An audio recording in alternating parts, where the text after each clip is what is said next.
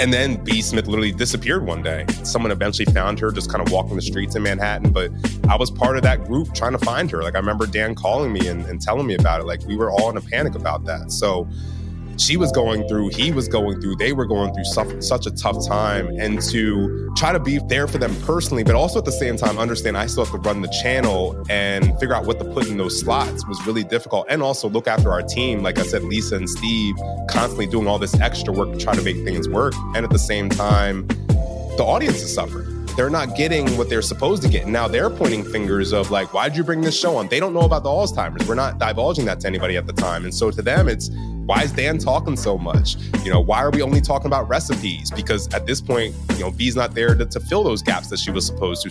So it's like, why'd you take this powerful power station and turn it into this cooking show or this cooking channel? And it's like, what do you say to that? It's like, you're right, but that's not what this was supposed to be. And I can't tell you why it can't be. Welcome back to another week of Entrepreneur Struggle. I'm your host, Chris Colbert. And normally, we're having these conversations with fellow entrepreneurs, fellow freelancers, because they are entrepreneurs as well, about their journey creating and scaling up their companies with that real focus on the mental and emotional challenges that they face along the way. But from time to time, I like to do a little deviation from that. I like to do a little story time. And we did one before about my fake firing. So if you haven't checked that out, go listen to that amusing story. So I've been told. But this time around, I want to do it a little bit different, where instead of me just talking directly to you guys about my experience, I thought it would help me to kind of jog my memory, to bring in somebody who was part of that journey in these stories that I'm going to tell you. So today, we're going to be talking about the early days of me taking over the Urban View channel at SiriusXM. I used to be the director of Urban Talk and Comedy, but what led to that job title was taking over a channel called Urban View. And Adele Coleman, our chief operating officer here at DCP Entertainment, was actually where we first met, was SiriusXM and was that Urban View channel. And so I thought there was no better person to interview me for this conversation than Adele. Because honestly, as I was thinking about having this conversation, I realized I don't even know if she knows the full story into what happened in the beginning of that channel. And essentially we did like a whole rebranding. So we're going to get into some of that with really what I want to talk about is just like public perception versus reality. I think whether you're in a company or watching a company that you love, we have these preconceived notions of what's going on behind the scenes, but you don't actually know until people like myself tell you the actual story. And so, I want to give you a little bit of the crazy stories from my past. And I have Adele Coleman, our chief operating officer here at DCP, here to help me. So thank you, Adele, for joining us, and welcome to Entrepreneur Struggle. Yeah, thank you for having me. I'm excited to be here, and as people can now know, if they didn't know before, we go a long way back. Yeah. Now, a lot of people, a lot of other entrepreneurs that I talk to, like, those first hires are really, really key. And so that was a big part of us starting DCP Entertainment. Like, I needed to have somebody who I worked with in the past I can trust, somebody who understands the kind of content we want to put out, the quality, and you're very much that person for me. And, our relationship obviously goes beyond just the work relationship at this point, very much friends beyond that. But I thought it would be interesting to have this conversation with you. So thanks for taking some time. I know, you're super busy with the rest of the company. No, it's all good. They're fine. They're functioning. But no, it's good to have these conversations, like you said, to kind of know the layers of what was happening, because even as you think about what was going on over there, like, you were upper management, I was just a worker, we'll say. So like, even like the levels internally, it was always kind of different in understanding. And that kind of leads me to my first question. And my first surprise was when they changed the power into Urban View. So like, I remember they didn't even tell us. So I used to work on, we'll say, Urban View, like all the shows, basically. Like, I bounced around pretty much handling all the shows, on a regular basis. And so like, I was one of the key producers there. And all of a sudden I'm sitting at my desk and a press release pops up and it was like, the new Urban View channel. And so I'm thinking this is one of those like monthly pop-up channels that they do, like it's not like a permanent, like, what channel is that? And it's like, The Power, now Urban View. That's how I found out that they were changing the name of our channel. Wow. And I remember asking my coworker, like, why would you go from The Power? Like, that's such a strong name to like Urban View. That's how I used to like always say it, And I remember it was like, Yeah, that was a Chris decision. So we can start there. What happened? Why did we change the name? Was it a Chris So decision?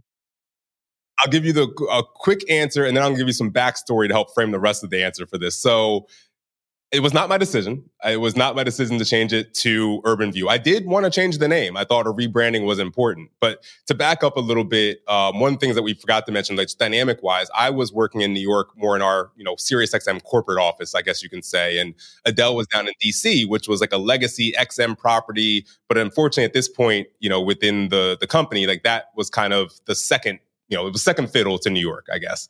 Yeah. And so we were working in different locations. So hence why, like, even what Adele was just saying, it's kind of news to me of like how she found out about the channel name. So before we even got to me taking over Urban View, I had actually years earlier asked to take over the Power.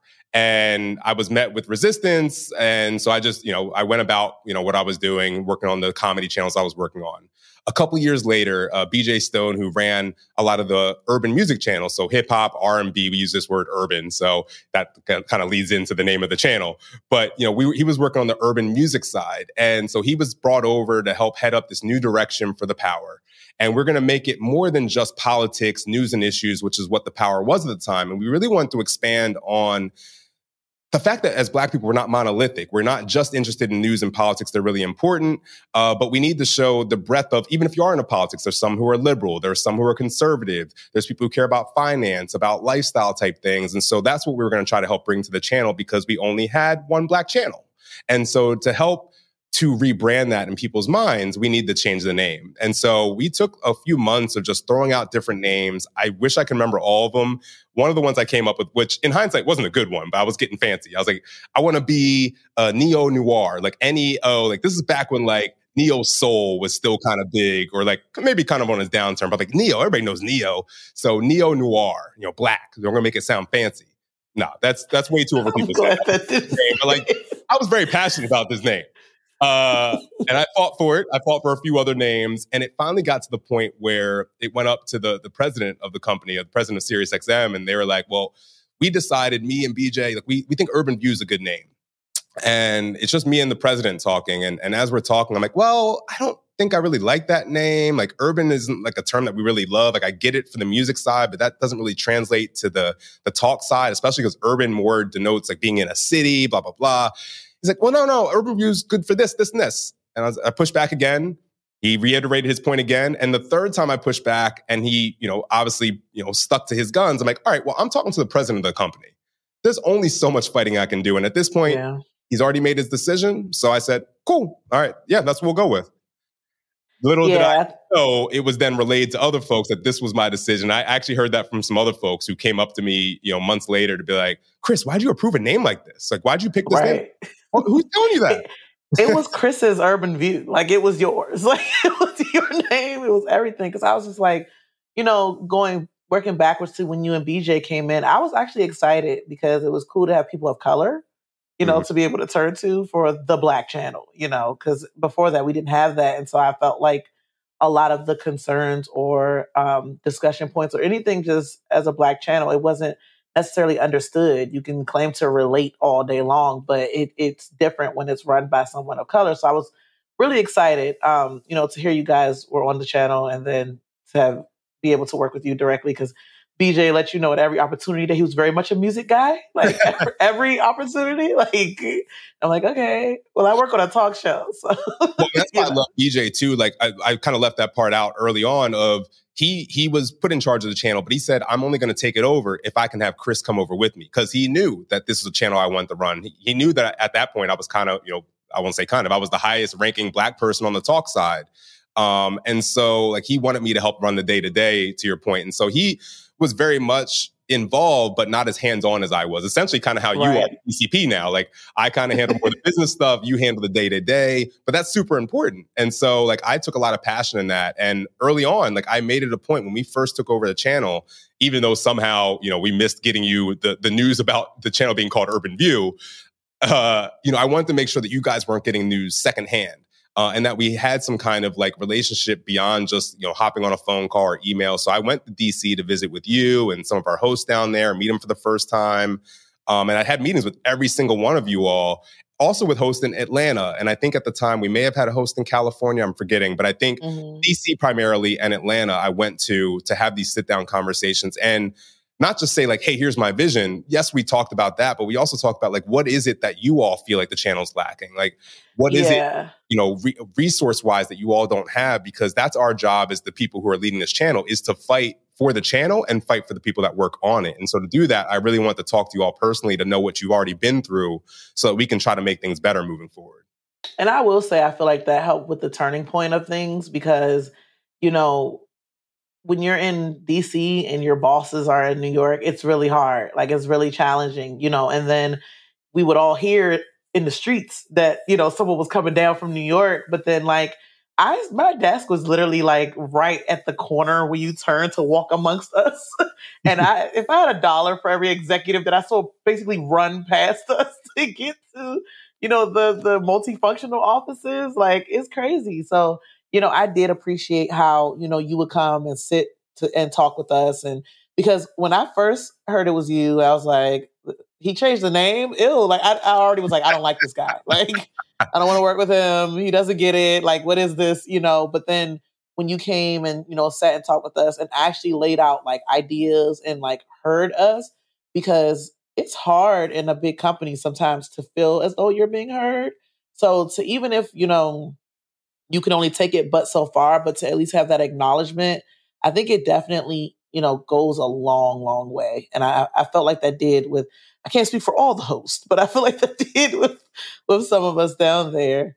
So let's talk about that. You said you visited a few folk and, there were some challenges with the host that you then inherited, coming over with Urban View. I think one of the first ones was Rob Redding. Tell me a little bit about that journey with him. Yeah, so full disclosure, I did, tell Adele a little bit about this Rob Redding situation because it was something that I hadn't told you about before. So, like you said, like most hosts were open, but most were very cautious. Like I could literally feel the tension as I'm talking to most people of like, what is this guy? Who is this guy? What is he about? Like, and I get it. I'd be the same way. But most were very open and like, all right, we're going to try this out. When I went down to Atlanta, there were two hosts I was going to see. I met up with one, and the second one I was supposed to meet up with, I think we were meeting in like a weird place anyway. I think we were meeting at a parking lot or like maybe, one of his old businesses or something. But I'm waiting there for like a half an hour and he just never showed up. This is Rob Redding. So Rob never showed up. And, I didn't take it any real certain way. I was like, oh, this man has multiple jobs, businesses. Like he, was doing a lot at the time and still is, I believe. So I just, kind of talked up, hey, we'll catch up again at another point. We had some phone calls, but that kind of was like it should have been kind of a warning sign because eventually what ended up happening is as part of creating this new channel and having to bring in new content, we had to make room for that new content. So we had to get rid of some shows, some weekly shows, some daily shows, to free up that space. And luckily, I say luckily, but at that time, most of the shows that we had on the network were shows that aired on another radio station, and then we ran the replay. So I tried to kind of get rid of those. I'd rather us have like original content that we can say, this is Sirius XM, this is Urban View. Sorry, the power.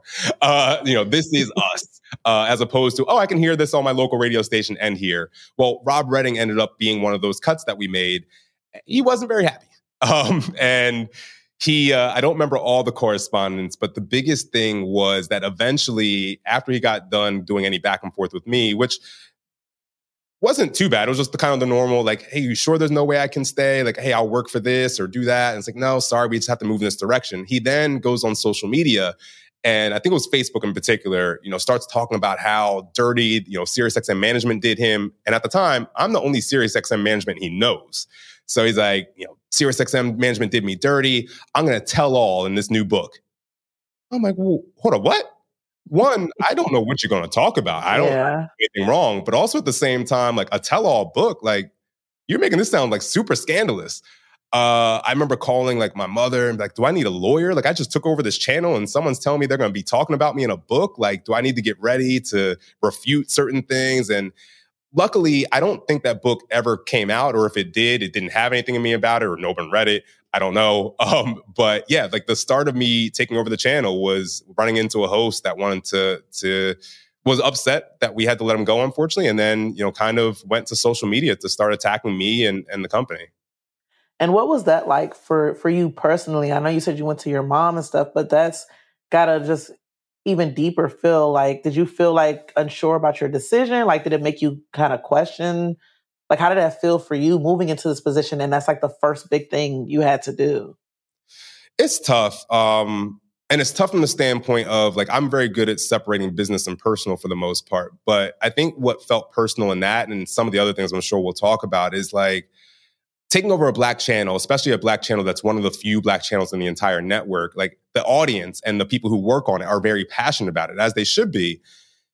And so I very much felt like a lot of times I was being painted as this person who was just doing the white man's bidding. You know, I'm ruining this channel. And like, that was the energy I got from this person. And they then spurred the audience to feel the same way. They already, you know, the audience was already upset about us changing the name and watering down this name from the Power. Much like you were saying, our audience very much loved that name and was very tied to that name. And so they also, you know, would reach out to us via social media and by phone calls to complain about it. But then, you know, when Rob Redding goes out and talks about how he's going to tell all, he's like, it's spurring that to say like, oh, this person really is doing some shady things to potentially hurt the station. And so it was tough to feel like I am trying to help Black people, but Black people either aren't helping me and or they think that I'm against them when really all I'm doing is trying to help us win. Like, give me a second. I just got here. And so it was tough, but, you know, eventually moved past it. There was other challenges to focus on. So we moved on. But yeah, it was kind of difficult feeling like someone was coming after me when all I was trying to do was help. Yeah, because it wasn't like a lot of transparency. And honestly, like, the Urban View audience is so loyal. So I feel like even if there was some like more transparency, it wouldn't have really mattered what you would have said like at the time, because you were pegged as the guy who changed the name from the Power to the Urban View, you know? Yes and no. And this, I guess, gets into a little bit of too. Like, so we would get these messages like, hey, you need to give a certain host more hours, or we want this particular host that isn't on the network. We want them to come on, or hey, get rid of this other host. Or the name thing, or, you know, the Rob Redding stuff. So like we'd get these messages regularly on Facebook. There was a whole Power Facebook group, which I made sure I joined immediately. I wanted to know what our audience is saying about us. I made sure that we had a voicemail set up for the channel. And I personally listened to every single voicemail that came in. I personally read every single message that was on Facebook. Probably not healthy. I don't know if I repeat that, you know, in hindsight. But the reason I brought that up to what you were just saying is that I then responded to a lot of those messages. I would respond to them on Facebook and say, hey, like, I'm seeing a lot of you, you know, are saying this about the changes. I just want you to understand, like, this is why we made that change.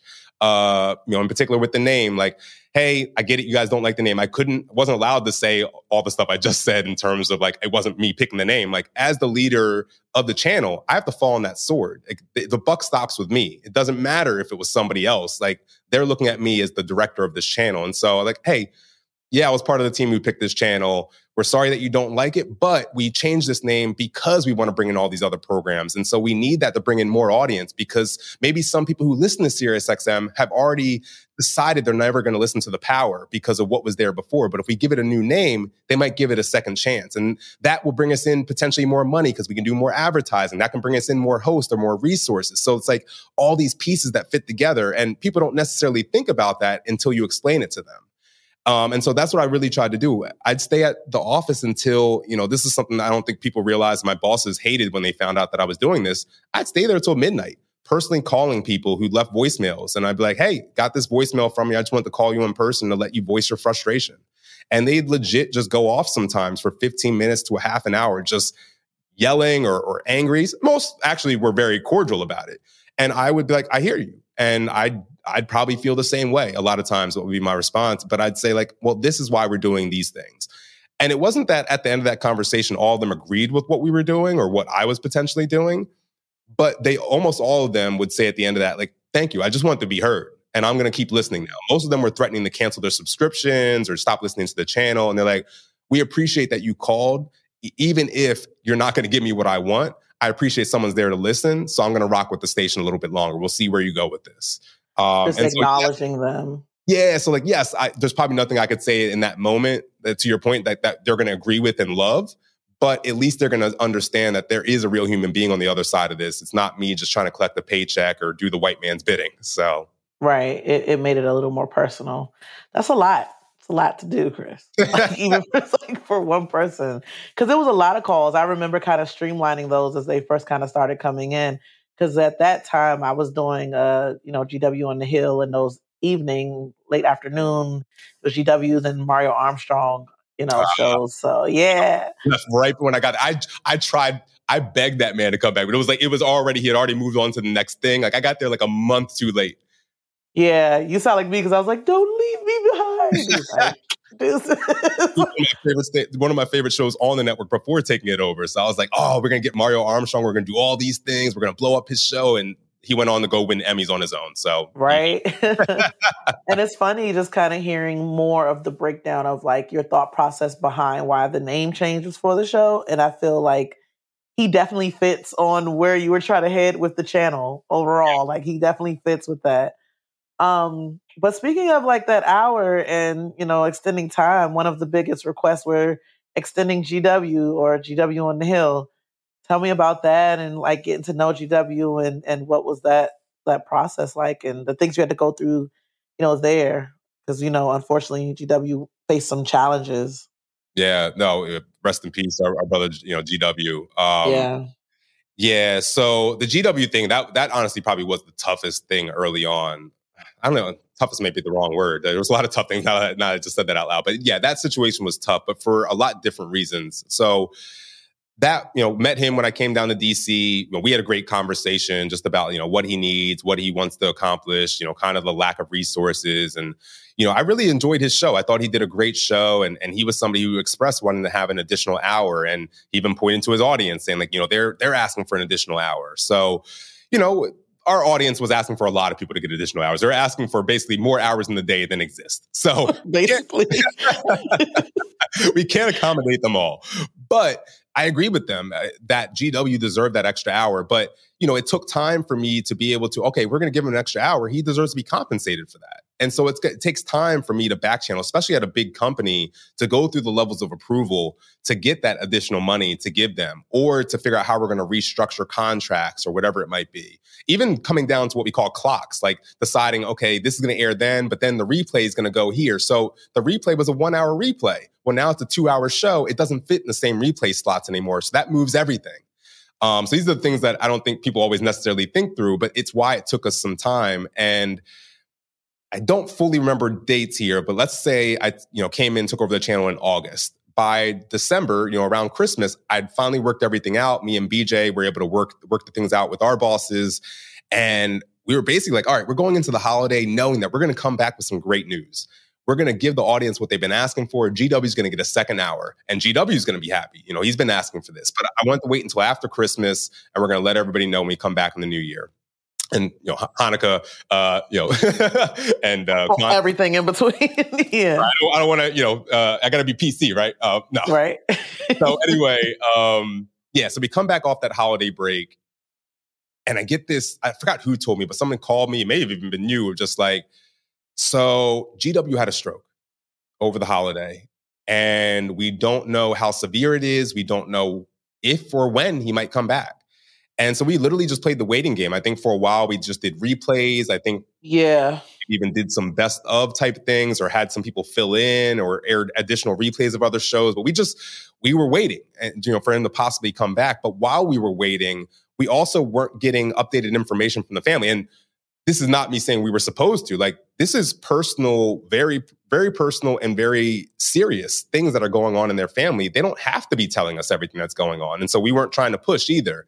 But at the same time, we didn't have updates for the audience. So we're just kind of like, hey, like, we think GW's going to be back soon. Like, give him well wishes. Like, I think we were fairly upfront with the audience that he was out and had a stroke, something along those lines. But then I don't know if it was maybe like a week after getting that news and we were still just kind of pushing for things. But it wasn't soon after coming back off that holiday break that this narrative started on that Facebook power group.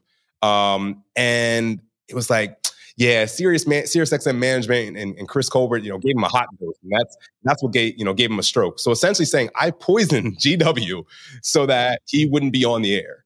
And like they were, not to say a lot of people, but there were a few people who were like, yeah, that's exactly. like, thumbs up. Yeah, screw this guy, screw the manager. Why'd they do this to GW? Like, what the hell? And like, all I wanted to be able to say to them is like, we were going to give him a second hour. But I couldn't necessarily say that. Like, one, I haven't even fully communicated that to the family because, hey, we're waiting for them to get to their personal stuff. But I just literally had to sit there and watch as like these conspiracy theories started. And that then spitballed into more of, oh, well, Chris is just, the man. He's just doing their bidding. Even some people who were coming to my defense would be like, don't blame Chris. It's not his fault. All the white people are telling him to do this. It's like, oh, that doesn't help me either. No. I'm not just a pawn. Like, I am here to do good, but I can only work with what I have. And so I think that was really tough. Because one, I've never had an employee who's gone through something like that. So that was really tough. And just like, I like GW. He was one of the healthiest people on the channel when I met him. Like, eat super He really was. Came out of nowhere. And so like, that personally tough having to not know what's going on with this person's health.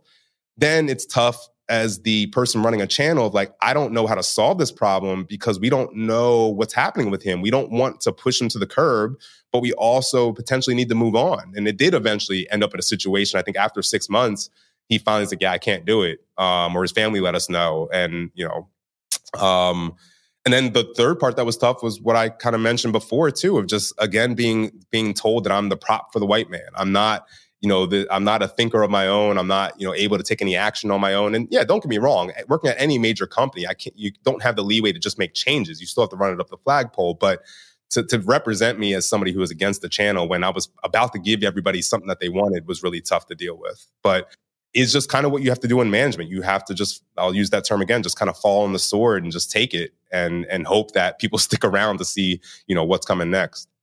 Yeah, it's kind of like people felt like Urban View was independent of Sirius. Like, we all had checks and balances that we had to still, take. And I'll tell you, I was shocked when you told me that. Like, I never knew that that's kind of what you were dealing with on the other side of it because, it was just a really sad time. Like, because like you said, GW was one of the healthiest people. Like, he would drive down, he would walk up the stairs, like he was a vegetarian, like he didn't really eat a lot.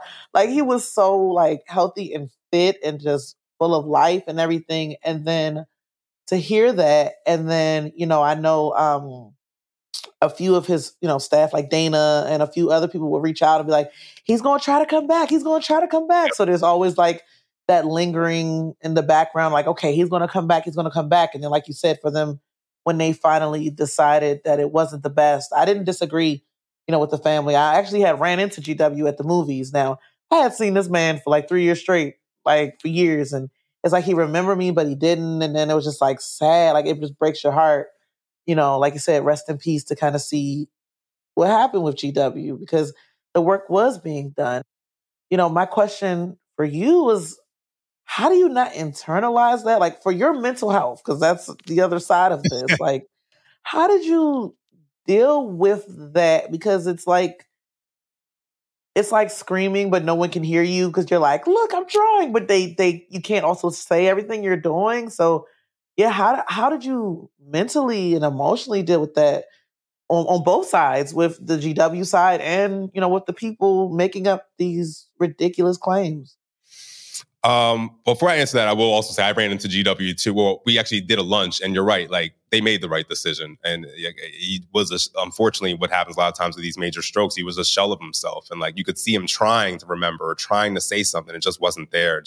I don't even know if you remember, maybe it was your show who may have been setting this up. Like, we tried bringing GW back for one show. They said he was coming in, and like, thank goodness we had a backup plan. We had another host who was going to accompany him, and he just wasn't able to make it in. They just had to call last second, like, sorry, we couldn't make it happen. And we just had to move on with the show. I think it may have been Maggie's show that you were working. Yeah, it was Maggie. We tried, I think, twice to bring him in, and it just didn't work out. But yeah, to your question about the mental health side, to be honest, like, I don't think I wasn't as emotionally intelligent at that point as I am now to how to deal with it. I think I just fully internalized it. Like, internalized in terms of, I didn't feel I had anybody I could talk to about it. I a little bit with BJ, but like, he had so much going on the music side. Like, he had a super full plate before even, coming over with Urban View. And again, why he had me running the channel. And eventually why I promoted you too, because like, I needed someone to help me because it was too much for me to do. So I kind of had BJ in some ways, but I didn't. And I always tried to protect my staff to not, allow the things that are affecting me to affect them, whether it be internal stuff that's happening or stuff with the audience. And so I didn't necessarily have you all to reach out to. My mom's an entrepreneur. I feel like has been through so many different things. So I kind of reach out to her, but she doesn't understand because I work in the media industry and like her solutions just don't really work for the field that, we work in. Like you have to be a little bit more careful in the media field about how you handle things. So yeah, I don't think I had anybody. I think it's only more recently of just, I very much have internalized those early days of Urban View and the fact that my own community didn't feel like I was there for them. And it's tough. Till this day, it's tough. And I feel a lot better now because of what we're able to do with DCP. And I think the love that we get from our community is much different than the love I used to get when I was at SiriusXM or lack thereof. So yeah, I guess the answer for you is I wasn't handling it well. And I think now I feel a little bit more of a sense of relief, not to say that we're not, there's people in the community who don't necessarily always like the way we go about things, but it's a lot different now that I feel like people fully understand what it is that I'm trying to accomplish, what it is that we're trying to accomplish. But yeah, in hindsight, I wish I would have been in the meditation. I wish that was a point in my life where I was going to therapy more often. Like I needed to get that off my chest. And it just, the longer it sat on my heart, the more it made me feel a lack of connection with my own community, which was tough. That's real. Like, yeah.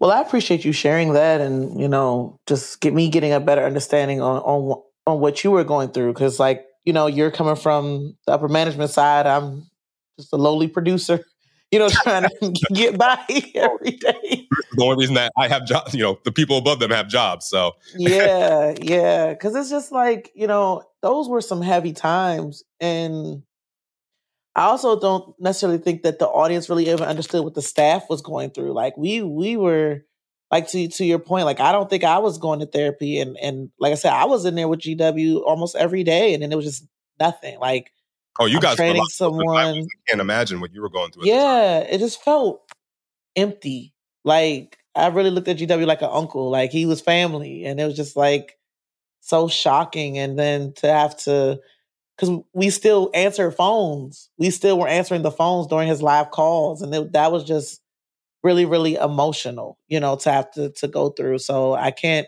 imagine then being accused of something and then can't fully explain it or whatever. Like that's tough. So I appreciate you for sharing it. I'm sorry you had to go through that. That's a lot, Chris. Jeez. No, thank you. And it's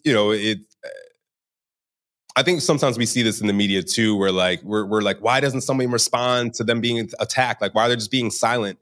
I get it from the things that I've been through, where it's like there's no good answer you can give. Anything that you say is going to be either come up as looking defensive or not taking the problem seriously enough, or even if you fully admit it, like there's always going to be something wrong with your response. And so sometimes it's better just to be quiet. It's like never enough. Yeah. Thing. Like you want to say all these things and help people understand what you're seeing, what you're experiencing. But you know that if you do, it's just going to make this so much worse. And it's also just not a good resource of your time. Yeah. No. Yeah. Especially you staying there till midnight. I mean, I appreciate what you did with the callers, but go to bed. That's probably why your sleeping habits. Never mind. We're not going to go down there. But ran channels in LA and DC and New York all at the same time. So I'm working in that's true.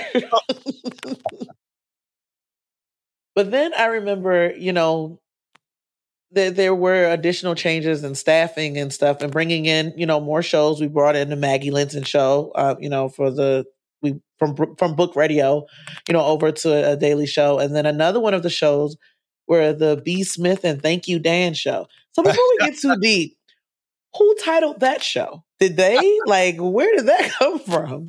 So that's an answer. I don't know if I know that. I think I never understood it.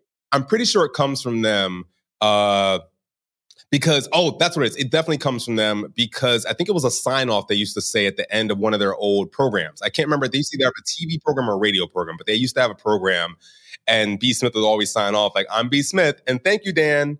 Like, it was kind of like that. And so it was like this ode to their old audience and this nostalgia, which to your point, like, yeah, us folks didn't get it.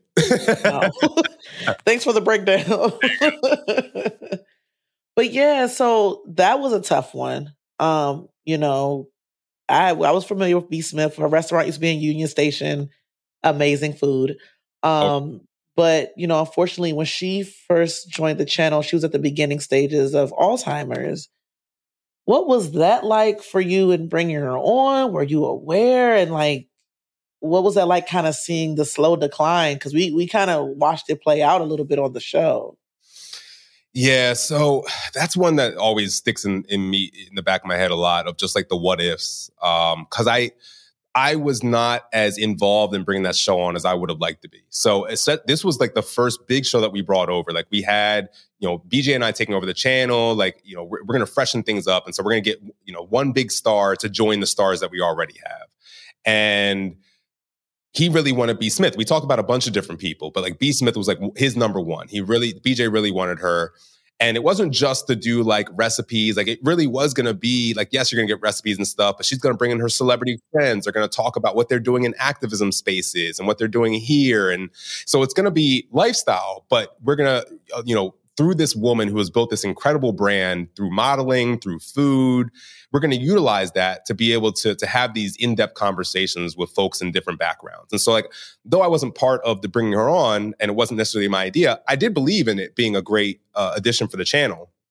When they were doing the contract, from what I understand, I found this out later, there was never any test shows done. Like that I would have been involved with. So I kind of did know that going in, but we didn't do any test shows or anything. And I think the reason we didn't is because they have done, you know, media in the past. And so like they already had, we as SiriusXM already had examples of what she can do. So like, what's the point of having to put her through this? So I was told about some of their early meetings to like work through contracts. And the person who was telling me this was saying how like something seemed off about B being B. Smith. Something seemed off about her. And, you know, she wasn't talking much. And then I think the next day after their first meeting, she got rushed to the hospital for something. But there was never any divulgence, I think, of like what happened. Again, these are personal things, so not like anybody has to divulge anything, but there were just some early warning signs that something was a little off. And so contracts eventually got signed and we started recording the show. And early on, like she was having a tough time talking. It just started with her stumbling a lot. Then it became her forgetting lines, even though literally the paper's right in front of her. And actually, that was another thing. We started fully writing out scripts for her. And I say we, you know, Lisa and Steve, who used to work on that show, who, you know, kudos to them. They did a lot of work to try to make things work there. Steve Gonzalez and Lisa Montaneo. But they literally write up these full scripts for her. And she couldn't even get through that. And like, that's when we started to fully put together the dots. I happen to actually work in the same office as Dr. Radio. And so I was kind of asking them, like, what are these kind of, and so they had mentioned, you know, dementia, Alzheimer's, like these are potential signs of that. And then I think Dan and B finally either figured out or had, you know, maybe received some similar information that this could be Alzheimer's. So now there was some internal conversation that, you know, this could be a thing. And yeah, at that point, we're already under contract with her. And so like, we don't want to, and she had 3 hours a day. That was the other tough thing. Like we had 3 hours to fill and she's having trouble just getting through 5 minutes. And so like, there was even times a guest would come in who she knows for years and like, she couldn't ask anything. And Dan just had to kind of take over the show. And it kind of became the thank you, Dan and B. Smith show. Like B. Smith add on it. It's completely changed everything. Sorry, it's a long story, but just to, you know, kind of give you that full understanding of kind of what was happening. And so it got to the point where she unfortunately couldn't continue doing the show. I think, you know, similar to the GW situation, they as a family had to make a decision on what's best for her health moving forward. And, you know, they were really trying to find ways to, you know, there's no cure for Alzheimer's, but is there a way to slow it down or whatever? And, you know, maybe take this stress off of her, you know, because maybe that's exacerbating things. So we eventually had to ramp things down to less hours and then eventually take it off the air. But what was tough in that situation were a few things. It was, again, somebody's personal health. B and Dan were almost like pseudo parents for me for a little while. Like they very much took me under their wing. They'd take me out to their home in Long Island and introduce me to everybody as their son. And you know, took me to their place in New York City and you know, all their restaurants. And like, they really treated me super well. And like, I felt very much part of their family. And so it hurt to feel like I was watching an aunt or somebody, you know, close to me going through this. And then B. Smith literally disappeared one day. I don't know if you remember that, but like it was all in the news where B. Smith's, we can't find her. She had taken a bus out to her place in Long Island, but then never got off the bus. She just basically stayed back on and went back to Manhattan, but no one knew if that's what she did. Someone eventually found her just kind of walking the streets in Manhattan, but I was part of that group trying to find her. Like I remember Dan calling me and telling me about it. Like we were all in a panic about that. So she was going through, he was going through, they were going through such a tough time. And to try to be for them, there for them personally, but also at the same time, understand I still have to run the channel and figure out what to put in those slots was really difficult. And also look after our team. Like I said, Lisa and Steve constantly doing all this extra work to try to make things work. Like I'm trying to take care of them because they're catching hell trying to do all this and the family's going through so much. And at the same time, the audience is suffering. They're not getting what they're supposed to get. And now they're pointing fingers of like, why'd you bring this show on? They don't know about the Alzheimer's. We're not divulging that to anybody at the time. And so to them, it's, why is Dan talking so much? Why are we only talking about recipes? Because at this point, B's not there to fill those gaps that she was supposed to. So now it does become more recipe and food oriented. So it's like, why'd you take this powerful power station and turn it into this cooking show or this cooking channel? And it's like, what do you say to that? It's like, you're right, but that's not what this was supposed to be. And I can't tell you why it can't be. Right. And then what goes in the slot for B. Smith and Dan when they go away? Well, we already committed to a contract with them and kudos to SiriusXM. We're not going to go to them and say, give us our money back because you got sick. Like no one wants to be in that position. So we essentially, we now don't necessarily have money to bring on maybe another big star. And so now it's like our hands are tied behind our back and the audience feels like we, made this horrible decision knowing what we were getting into when in actuality, we just got really unlucky. And I say the B and Dan got really unlucky and we just had, we're kind of the tail end of that. But it's interesting with like reliving these things because I feel like I'm kind of going on these tangents, but like everything is just so connected of just like, okay, this one dot then affected this, which affected this. And then to the audience, it looks just like we're incompetent, but it's like, no, we're just trying to take human beings at the same time too.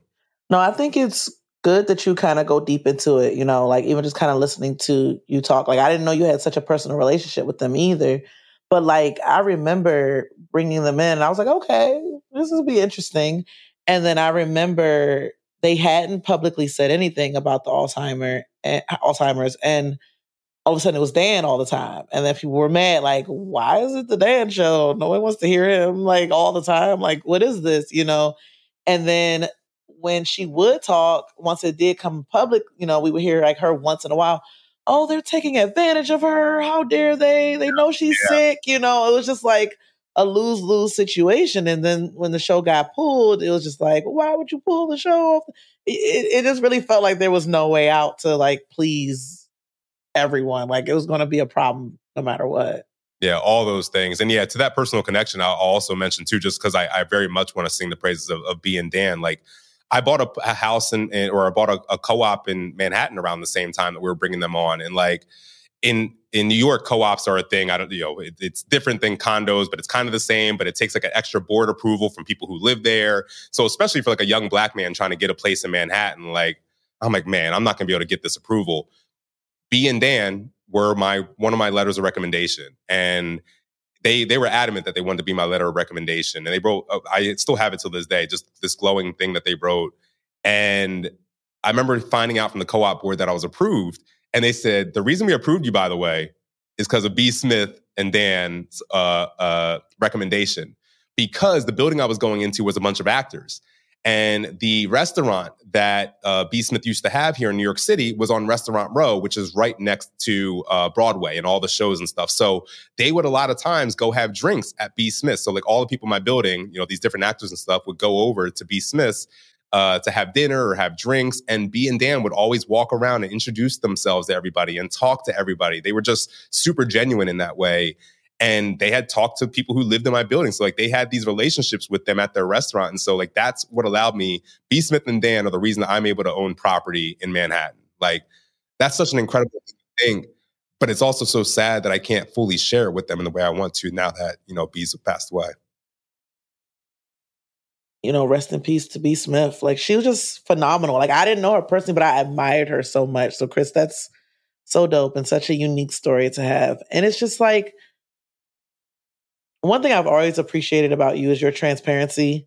You know, like you're not the type of person that will get up and then act like you don't know the people behind you. You're always trying to help people get up to. You're always trying to uplift people. You're always trying to just support people, even though like you're the most busiest person on this earth. Like you still, try to pull people in. Like that's why I'm always Team Chris, because like you're genuinely a good person. You go through your challenges that people don't always know about, and then you're always just trying to lift people and be transparent and share your stories to help others, and like to have to deal with all of that. Like that's a lot. Like even just on the personal part, and to still have to professionally go back to Sirius, have all these people asking you 1,000,001 questions as to why. Because at that point, you're the face of Urban View. Like we're coming to you. We're not going to BJ. We're like, Chris, what is this? Like, I wanted that. But it's still a lot to have to shoulder,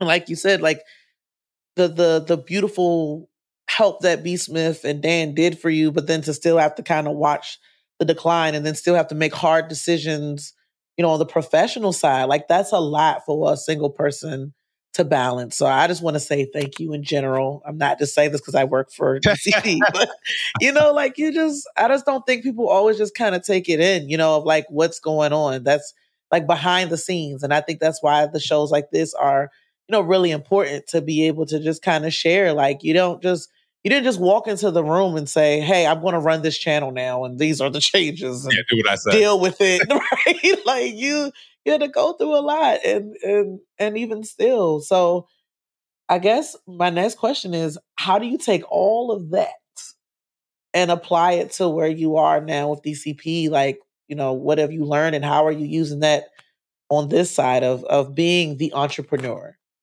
So I think one thing that's just in my personal nature in general, but I think those lessons at SiriusXM, I guess, harden. Like SiriusXM helped to harden these aspects of what I like to do, which is I very much try to put myself in other people's shoes on a regular basis. Not to say that, they're right or I'm right, but I just want to understand their perspective, because I think we have these perspectives based on our own life experiences or what we're experiencing at that moment. And so, like, even when I was talking about what the audience was accusing me of and stuff like that, I always still try to step over to their side and be like, okay, I can see why they might think this.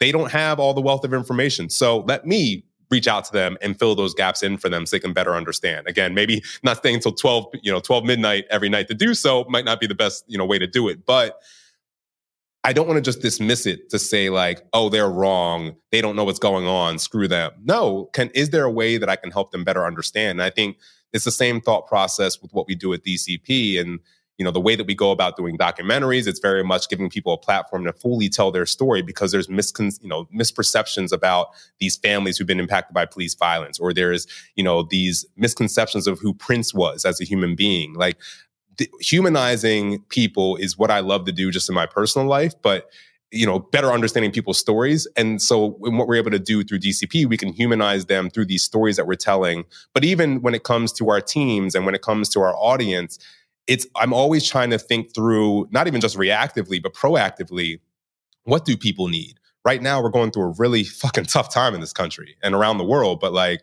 we're going through a fucking tough time. And so as much as originally, and this about DCP, originally we weren't going to be doing a lot of politics or social activism stuff. Like, to be honest, SiriusXM working on Urban View, like it kind of burned me out with that. Like it was a lot, but the country's going through something, and it's our responsibility with, a company that has this kind of platform and the networks that you and I and our team have, like, it's our responsibility to present that and to be able to give people a voice when they feel like they're lost, or to give people facts when they're not getting truth, they're being gaslighted. And so it's very much putting the mission in front of what our original plans were. We're always going to pivot to make sure that we're being of best service to our audience. And that isn't just being reactionary. It's trying to be proactive and thinking, what do people need and how can we get that to them and help them understand what we're trying to accomplish? And I think having my own business allows me more freedom to say what we're doing and to make the whole company about this mission. Whereas, not to say that, because SiriusXM was about some of the same mission too, at least in some of the meetings I have, but it's still this corporate structure that you're underneath. And so I'm not able to move as quickly as I want to there. Whereas owning my own business, I can. Yes, there's still things I check in with investors and stuff, but for the most part, I decide, you obviously are a big part of that, but the final decision comes down to me of how we're going to move and how we're going to represent ourselves. And I love to, that we're able to have a brand that encompasses what we're trying to do. So we don't have to explain ourselves every single time we put out a new show. It's like, no, you understand who DCP is, and this makes sense why this kind of show would live here. Right. I feel like for me, just kind of watching, the biggest difference is just being able to execute. There were a lot of great ideas that went through Urban View. Remember, I used to throw ideas all the time. I'm not just saying because they were my ideas, but oh yeah, like I tell people all the time, like Say Their Name was one of the first brainchilds that you and I were talking about at Urban View, like at Sirius. Like I really wanted to do something. I remember us sitting in one of the studios, and I was talking to you about how Trayvon Martin impacted me, and we started bouncing ideas there, and it didn't really get to go the way that we would have liked, but we both were passionate for different reasons, and similar reasons about what was happening then. And that was with Trayvon Martin. And then now all these years later, unfortunately, we keep seeing it again and again, and it's getting worse. But that's where the inspiration and the thought came for Say Their Name. And so as a producer then, just wanting to be able to have this voice, and now, the COO of DCP, and being able to have said voice and help amplify those stories, to me, that's just like a full circle moment of, coming from that space to now. So, yeah, I think the biggest thing is execution now. Yeah, and I'd say like the other thing I think lesson-wise that I brought over is truly, working collaboratively with the producers and the hosts. So like, again, I'm not just going to come down with edicts. And sometimes, yes, I come down to you and say, hey, we need to do X, Y, and Z. We need to approach YouTube this way, or do this on, getting our podcast up. But for the most part, I try to say, here's what I'm thinking. What is your feedback? As a producer of this show who's heavily invested in it, knows more about it than I ever will. And hey, go to your host, or I'll take it to the host to also then say, or you will, to say, all right, here's what we're thinking. Here's what the team discussed. What do you want to do? This is your brand. And, being inclusive in that not only allows us to make a better show, but I also think creates better relationships with us and our hosts and our team. And ultimately, I think it creates better relationships for our audience too, because we're all buying into what we're doing. And, no one's just being like, oh, crap, I have to check off this box. Like, so I very much, wanted our culture here, and I very much think it is, for the most part, a very communal kind of situation where, yes, the buck stops with me. I'm going to make the final decision on things a lot of the time, but I truly want to hear feedback because I don't know everything. And again, people who are working day to day on these shows should have a lot of input on what we're doing and how we're reaching our audience, because they know it best. Yeah, I definitely agree with. We always say we're collaborative, even amongst each other. So yeah, for sure. And I know you said, you set up till midnight making phone calls, and you were sitting on Facebook responding to people and stuff. How do you handle those types of situations overall now where, we may not get the best feedback? Like I know you posted that really funny one about Say Their Name when people were trolling us. Say that. But yeah, how do you handle the trolls? Yeah, basically, yeah. I'm kind of in my I hang out with Danielle Moody too much, I guess. Like I'm in my fuck it mode at this point. And a fuck it mode in terms of like, I'm still putting myself in other people's shoes, and this is just me as a person. Like I'm very much, I want to be loved by everybody. And it's not necessarily like I want to be loved by everybody, because I want everybody to feel loved. I think that's the better way of putting it. I want everybody to feel love from me. And it hurts me when people don't feel that from me. Even if we have a disagreement, a lot of times I'm disagreeing to try to help you or to help us. And so anyway, I think I now have gotten past that a little bit more of like, hey, former, employees or, audience people or former bosses or whatever it might be, they just might not like me for any given reason, whether it be, a reason that's warranted or not. But I can always think back on like, I did everything I could in the moment with the tools that were at my disposal. And so it doesn't serve me very well to put too much energy into rehashing those situations. Like, or to try to convince somebody of something that, isn't real. So again, with the audience, I'm not going to stay up until 12 midnight calling every single audience member who's upset about, Touré show, at one point Touré show had 3 episodes a week. So like maybe, someone complaining that we went down to 2. Now, no one actually did. People have been loving Touré show. So sorry to use you, Touré, as the example. But like, yeah, I'm not going to sit up calling every person and say, well, this is why we went down to 2 hours. We'll make sure that within the show we're as communicative as possible and point people to it. And then after that, we move on. And so I think that's one thing. And then also, you were asking before a while ago in terms of like at that time when I was going through some of these things, how I took care of myself. Well, now I do have better emotional intelligence to meditate more or like I know nature is a thing that I need to go and release energy and refocus energy. Sports, working out are a way that I truly release energy. Like this weekend, I think last night, actually, I biked probably 25 miles altogether, maybe 30 miles altogether. And I remember at one point I was just pedaling so hard. My legs were tired, but like I still had so much pent up energy and anger about some things that were happening that I needed to let out just through this bike ride. And like I felt a heck of a lot better afterwards. And so I have better practices or I'm more consistent when trying to use these practices, especially when I'm going through kind of more of a difficult time. So I think that's kind of been the change now, moving forward. Yeah, it sounds like your response is in healing to your mental health versus directly to whatever the situation like that may be. Like, when things get rough, you're putting yourself and your mental health like first. You're prioritizing it. But that's definitely something that has to be learned, so I definitely give you kudos for that. Yeah, no, it definitely is. It has to be learned. And it has not been easy for me. And I still, have difficulty with it. But yeah, I have those barriers. Now I try my best not to work past 9 p.m. And I don't make the first thing I do when I wake up, look at my email, though. My fingers do it on its own sometimes. It's really hard not to. Just automatic fingers. Yeah. Yeah. And then you have me telling you to eat all the time. Like, exactly. And it's also in my calendar, too. I have it literally in my calendar every day. It says drop everything and eat. But I don't always listen to my calendar. So I appreciate you reminding me, too. Did you eat today? Yeah. Cool. Most people in my life know, check on me to make sure I ate. I'll drink water all day, but I'll forget to eat. Yeah. Well, I think that's it for me, but I thank you for having me on your show. Like, sure. Yeah, you're welcome. Yeah, one of these days we'll do it the other way around. I'll actually interview you, but I know, right? Entertaining me here and helping me pull stuff out, because this is the thing about my memory. Like I don't always remember all the things I've been through. It takes people asking me questions to kind of jog my memory. So. And honestly, those few years too was like, even for me, it was compounded. Like it just became like a lot at once. Like it was a lot of different things happening, a lot of moving parts, a lot of personalities, a lot of people leaving, even like from a staffing standpoint, like, people were kind of coming and going. And like I said, you see the executives running past our desk, like running, because they don't. I was running that show, but I was still running the Foxhole, Jamie Foxx's radio station. I was running, I think when I first started, I was still running George Carlin's radio station that I started. I was just starting the Latino comedy channel. I remember that. So like I'm programming the first ever 24/7 bilingual Spanish channel without knowing how to speak Spanish. It was just like, go call Chris. I remember that. But I will say I was glad when you came down, especially when we were doing our Foxhole stuff, because when they started throwing me, I think I was the equivalent of you, but from producer. Like they just started throwing me everywhere, like book radio, kids channels, like progress, politics.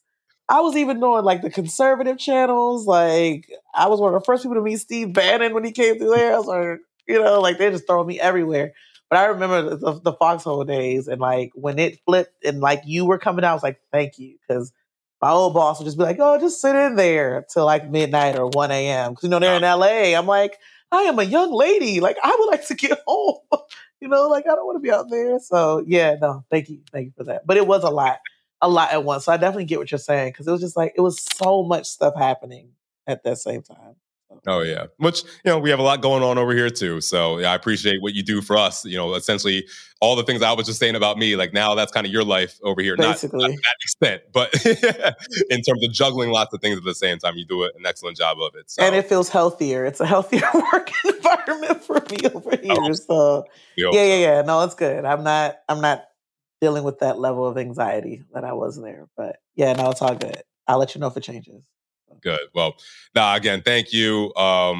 And for those of you who have been listening to this, appreciate you for joining us for this deviation off of the regular entrepreneur struggle. I just thought, today would be a great day to really just kind of talk about some of the things that led me to being an entrepreneur. Because I've said in some interviews in the past, like I was like the unwilling entrepreneur. I didn't necessarily want to be an entrepreneur. I just thought this is the only way to get the mission done that we're out to do, which is providing a voice and a platform for these underrepresented communities, and especially having these conversations around mental and emotional health. So, as our other guests have been so open, sharing their story, I thought it's, only fitting that I share some of my own. And so, Adele was so gracious to give us time and energy to do that. So thank you, audience. Thank you again, Adele. No problem. Thanks for having me. Thank you to my producers, Heather Johnson and Ryan Woodhall. Really appreciate you. Until next time, until the next entrepreneur struggle, stay safe, stay healthy, because the struggle is real.